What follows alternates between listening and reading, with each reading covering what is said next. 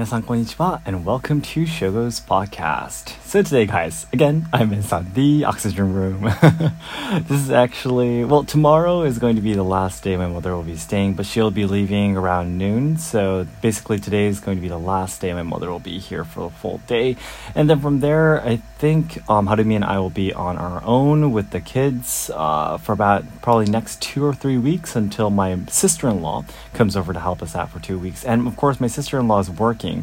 She works online, so during the day she won't be able to help so much, and maybe around from evening to night she'll be able to help out a little bit. So what I'm trying to say is that we're going to start to get really busy from here, and I'm really scared if we'll be able to survive or not. But I guess there are a lot of families around the world with 3 or more, even more children who just have their parents looking after them. So I think we'll find some way to survive, while trying to maintain our businesses and everything and trying to keep everything on track at the same time.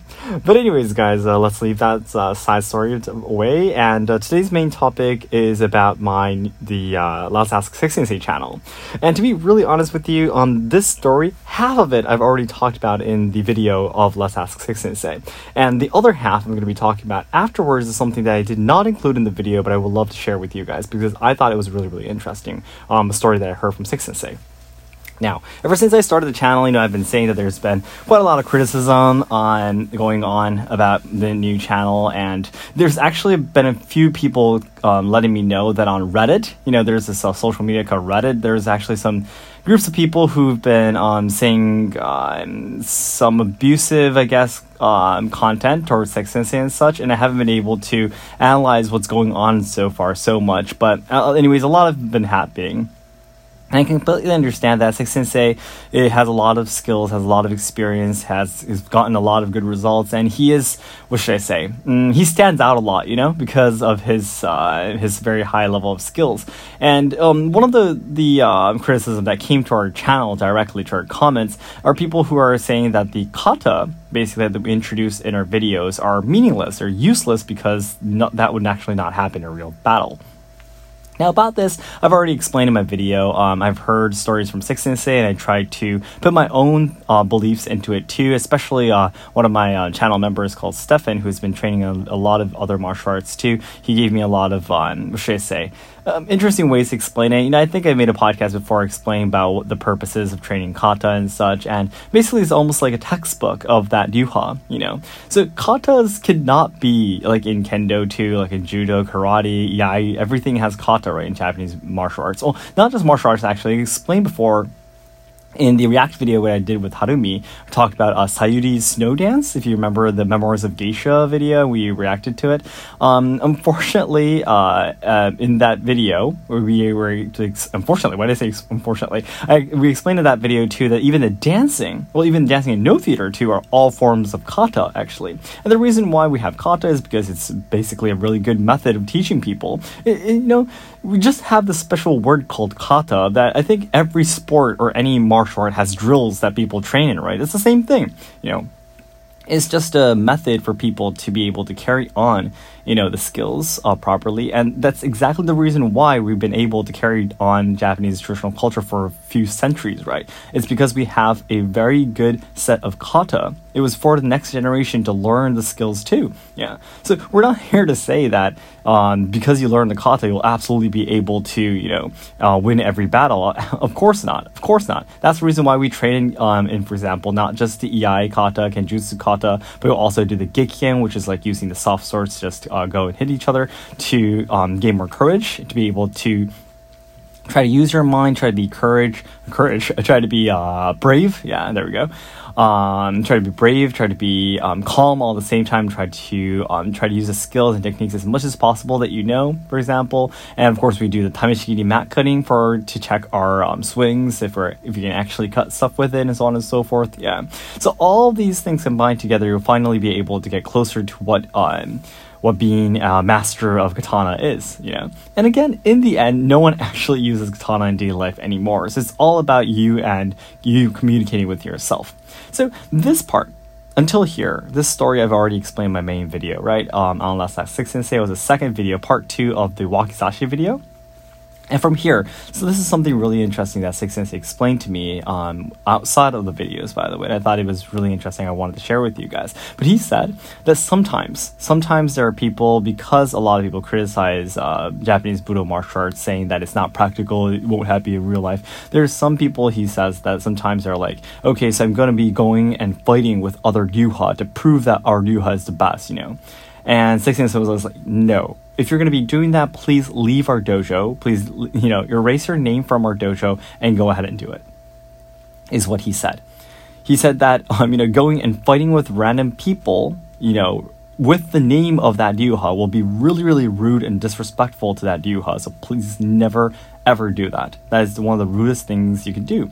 And again, this is something like, for example, it's almost like saying you're training in a boxing gym at a certain gym. Let's say Six Sensei was the instructor there, the coach there. And it's like almost like saying, I'm going to go and beat up some delinquents on the streets and prove that the boxing skills I've learned is actually effective in a real fight kind of thing.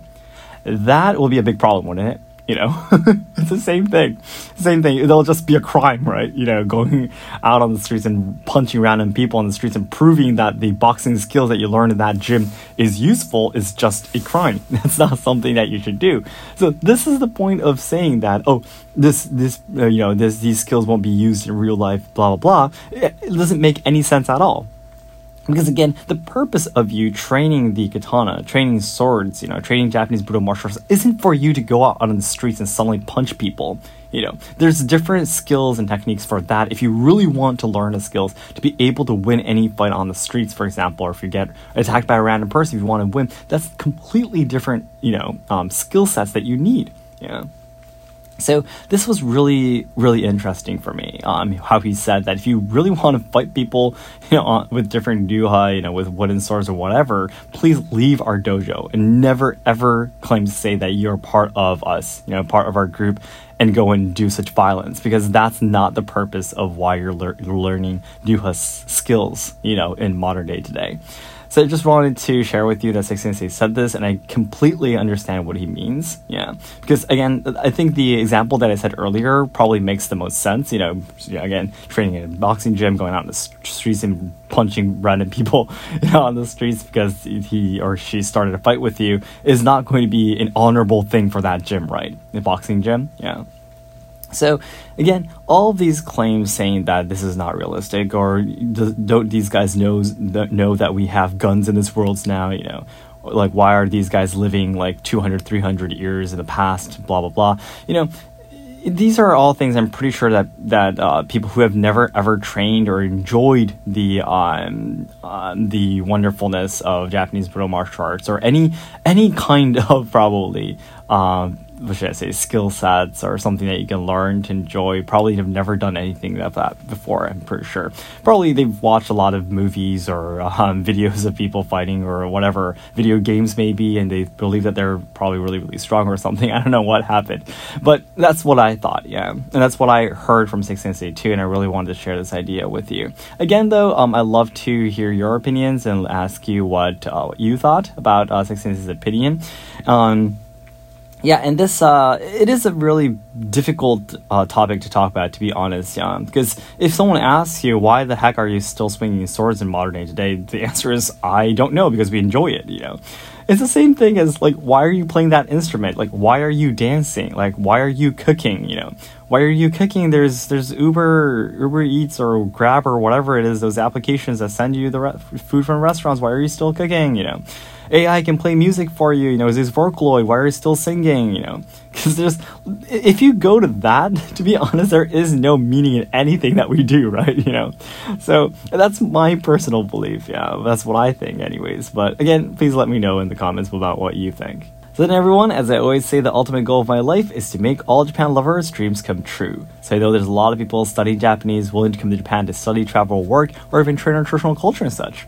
However, I am very afraid that Japan will not be able to make everyone's dreams come true in the future because they're facing a lot of social problems. We are losing our traditional culture, and the younger generations who are supposed to be carrying on the good things about Japan are dying because of all the social issues being shoved against them. So I really want to dedicate my life trying to make Japan a better place. I want to try to solve the social problems, preserve and evolve traditional culture, and also help out the younger generations so they can have a brighter future. And to do this, the nearest goals I have right right now is to achieve 100,000 subscribers by the end of this year on my new channel, Let's Act 6 Sensei, which where I'm trying to spread the wonderful skills of Asamai Shinryu, also make the Yushinkan Samurai experience a big success. Right now, we're actually welcoming about 10 to 20 guests per month. It'd be great if I can be able to reach 50 guests per month, and we actually have been starting to sell katana to the visitors as well, and so far we've been able to sell about 4 katana, and hopefully in the future we'll be able to sell 2 more because there have been people telling us they'd like to come. Yeah. So all these things too, I want to make the Yushinkan be able to have bigger success, and everything, and they'll be able to do more training, spread the skills, so on and so forth. So I'm really looking forward to that too. And of course, studying to become a Japanese language instructor. All the other activities are in the description box, so I hope you can check it out for me. Alright guys, thank you so much, and I'll be waiting for our comments. I really love you all. Hope you have a nice day. Bye-bye.